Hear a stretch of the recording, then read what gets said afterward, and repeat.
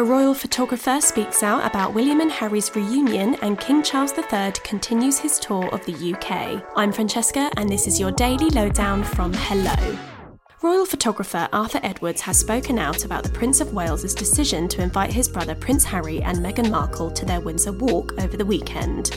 The photographer, who had worked alongside King Charles III for a number of years, told Piers Morgan that William had extended the invite to the Duke and Duchess of Sussex so they could make a combined effort with appearances during the official mourning period. And now he's come out now as the king, and people are seeing him for the man he is, the man I've been working with for the last... What is he like, Arthur? He's a fantastic person. The reason I still work, Piers, is because I work with this man. The four royals stepped out together to see the many well-wishers in Windsor who were waiting to pay their respects to Her Majesty the Queen following her sad passing last week.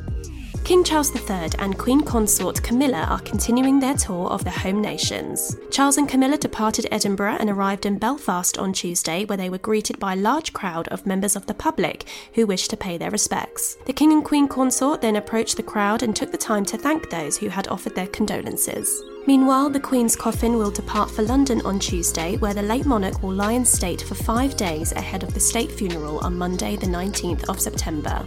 Members of the public have already begun lining the streets, forming a queue to witness the coffin as the Queen lies in state at Westminster Abbey. Royal fans will be able to pay their respects when the hall opens to the public on a 24-hour basis from Wednesday the 14th of September. And in other news, many British actors took the time to pay their respects to the Queen while attending the 74th Primetime Emmy Awards in Hollywood on Monday night.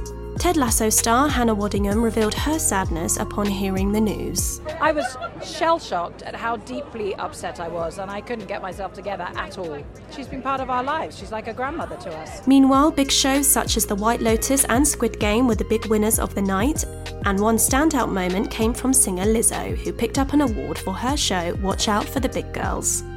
The trophy is nice, but my emotion is for these people who are on this stage with me.